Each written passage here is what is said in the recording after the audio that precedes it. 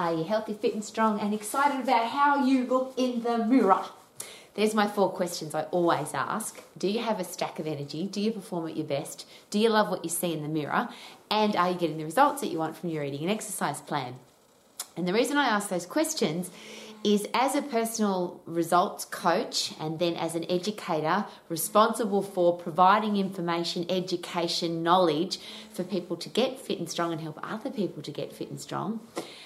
It's quite controversial and confronting when I share now that I think exercise and healthy eating is a waste of time. Whoa, I'm going to say that again.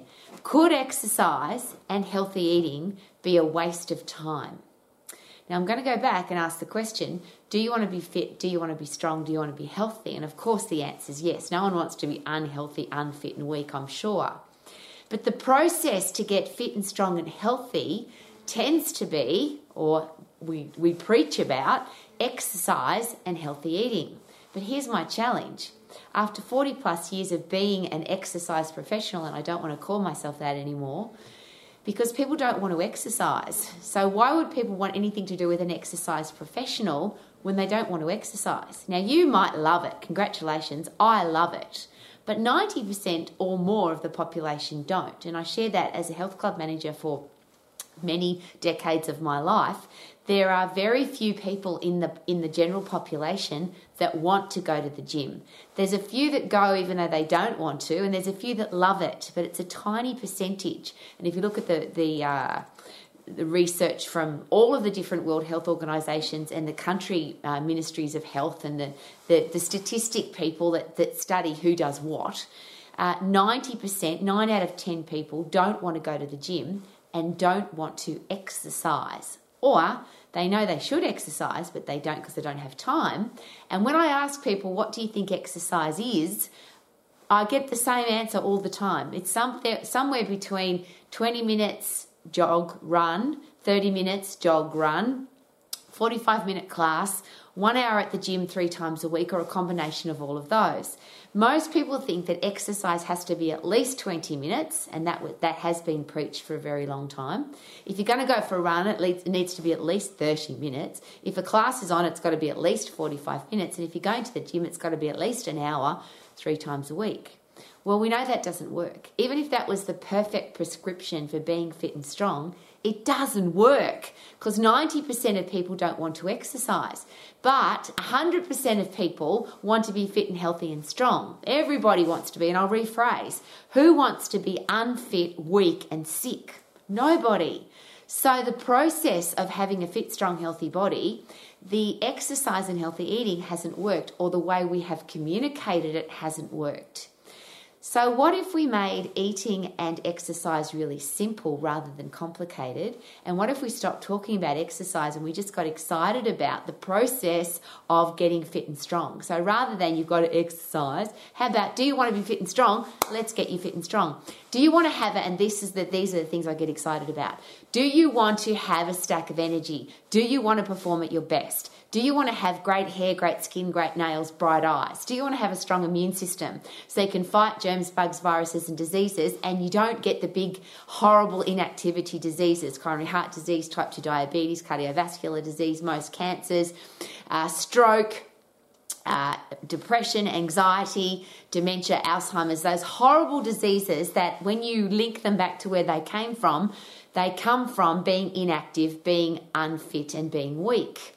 So the human body is designed to be a healthy, fit, strong brain, strong body, muscles are strong, bones are strong, and let's have a look at those. If you have strong bones, you don't get osteoporosis, bone thinning disease. If you have strong muscles, you have a fast metabolism, so your body burns up everything that you put into it. There's nothing about being fit and strong that has a downside. It's all upside. But exercise and healthy eating has some horrible downsides, and we know that because people just don't do it. So when I say healthy eating, I say that a little bit with my sarcastic hat on, because of course we don't want to eat unhealthy food. We don't want to eat food that makes us sick. But the definition of healthy food is now so controversial that is it possible that people have just said stuff that I don't know what to do, I'm just going to eat whatever I want.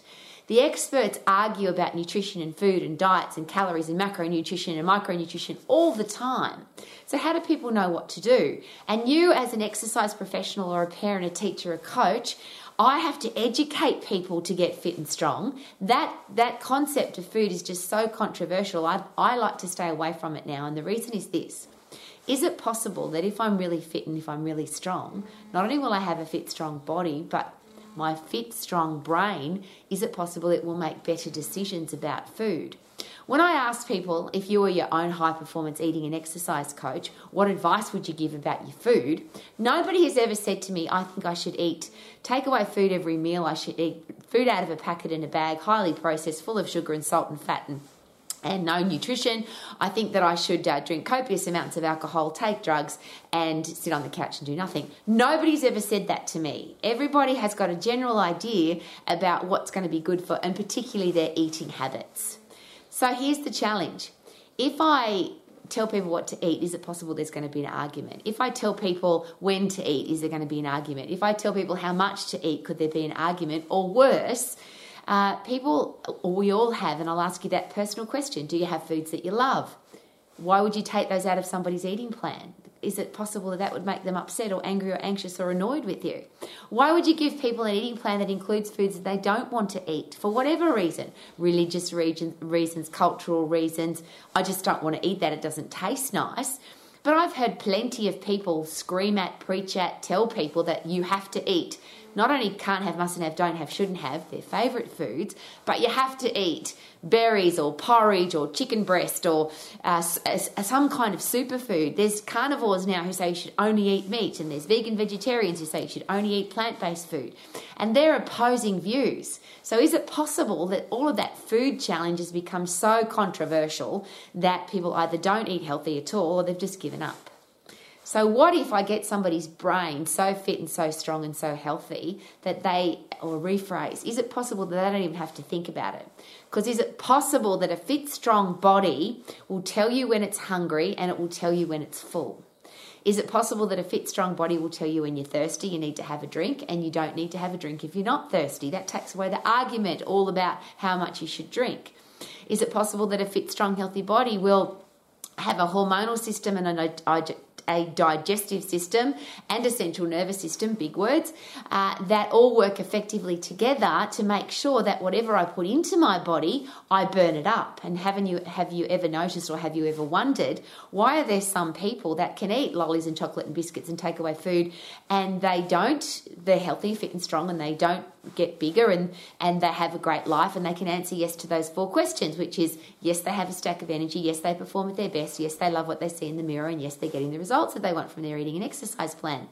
And I'm not being sarcastic about lollies and chocolate and biscuits and cake and takeaway food, because is it possible that for some people food is a pleasurable experience, and if you take those foods out of their eating plan, they go mentally crazy? You might say, well, you'll have a healthy body if you stop eating low nutritious food, but what about their mental health? So wouldn't it be awesome to have a human body that is so fit and so strong, with a fast metabolism, with an endocrine hormonal system and a central nervous system that work together to burn up everything that you put in? And not only that, this great thing about, I've just got to keep eating because it's my favourite food. Isn't it awesome that when you're fit and strong, your body will tell you that you're full and you actually don't want to eat anymore? You don't overeat, you don't binge eat, you don't get angry because you can't eat. Your body just has this beautiful, and it's called homeostasis for a reason. You're at peace with yourself, your body loves itself, you look after your body looks after you. And all of that happens by getting fit and strong. Now, we could say that comes from exercise and healthy eating plan, but I don't think that works. I think we've got to get people fit and we've got to get them strong. Now, how do we do that? Let's go to physiology. To get fit, you've got to get puffed. To get strong, you've got to overload. And there's some systems that have to be overloaded: muscles, bones, endocrine system, hormonal system. And all of that happens most effectively when you have activity at 100% effort. It's called the fight and flight system. It's called the phosphate system. The human body draws energy from 3 different systems. It's called the ABC of the human body, basically. It's just physiology at its best. And I'm sure you know this. But we have a phosphate system, we have a lactate system, we have an aerobic system. The phosphate system is 10 seconds, fight and flight, 100% effort. Get the hell out of there if you've got challenges, animal fight chasing you. You have to turn and fight the animal. You've got stress in your life. Somebody's trying to kill you. Life is trying to get at you. Your body will give you everything you need in 10 seconds to get the hell out of there. When you go after 10 seconds to 2 minutes, even if you're working really hard, and you can work really hard in the lactate system, that's what it's called, but there's a byproduct, a waste product called lactic acid. It makes you feel sick and it gives you a burning sensation in your muscles. Now, you can build up a resistance to that, but most people don't want to work like that. It's too bloody hard, yeah? Burning sensation, feel sick, so they don't want to work there. And if you push them to work there, is it possible that that's why they hate exercise? Because it makes them feel sick and gives them a burning sensation in their muscles. Once you go to the aerobic system, the third system, that's where we work every day, all day. That's where we live, in the aerobic system. Breathe in oxygen, breathe out carbon dioxide, and we can keep going forever and ever. But an exercise program where you can keep going forever and ever, isn't it possible that that's long and boring and slow, and the results come slowly and it's long and it's boring, and that's why people don't do it? Is it possible that that's what we've done to exercise? We've turned it into lactate exercise or aerobic exercise, and it's long and boring, or it hurts. But phosphate fit, phosphate strong, 10 seconds, high intense activity. You can't get bored because it's so short. Even though it's really hard, it's only short. So you don't pace yourself. You put in 100% effort, 10 seconds. So whether you're getting puffed or lifting something heavy, it's a simple process. So get puffed several times throughout the day for 10 seconds and turn your body into a high performance machine that's really fit, and every other part of your body is fit, especially your brain. But you can't do that if you're weak. If you've got weak muscles, weak bones, if you're weak and frail as a human being, you can't push yourself really hard for 10 seconds. So we've got to get strong. But we've made that really complicated, haven't we? 3 times a week at the gym, an hour, 27 exercises, 3 sets of 10. Which exercises are right, which exercises are wrong? How about this? How does the human body work? We can push with our upper body, we can pull with our upper body, and we can lower our body down to the ground and get back up again. If I use every single ligament, tendon, joint, muscle and bone in my body, and I overload it to 100%, I fire up the endocrine system, the hormonal system, that's the one that gets me stronger. If I fire up the central nervous system at 100%, that's the one that makes everything work at 100%. Is it possible that I have to do big exercises to get big result, but it's a short period of time? Without getting complicated, without getting scientific, because the human body is a bloody amazing machine. If I get puffed, I will get fit. And to get puffed, it's 10 seconds. Anything past that, I'm in the wrong energy system. If I get strong, I can get puffed. I can work really hard because I've got a strong body. So all I've got to do is overload every muscle, ligament, tendon, joint and bone in my body. That's maximum 3 exercises. And when I say exercises, 3 movement patterns where I'm lifting something heavy, because I don't even like the word exercise anymore.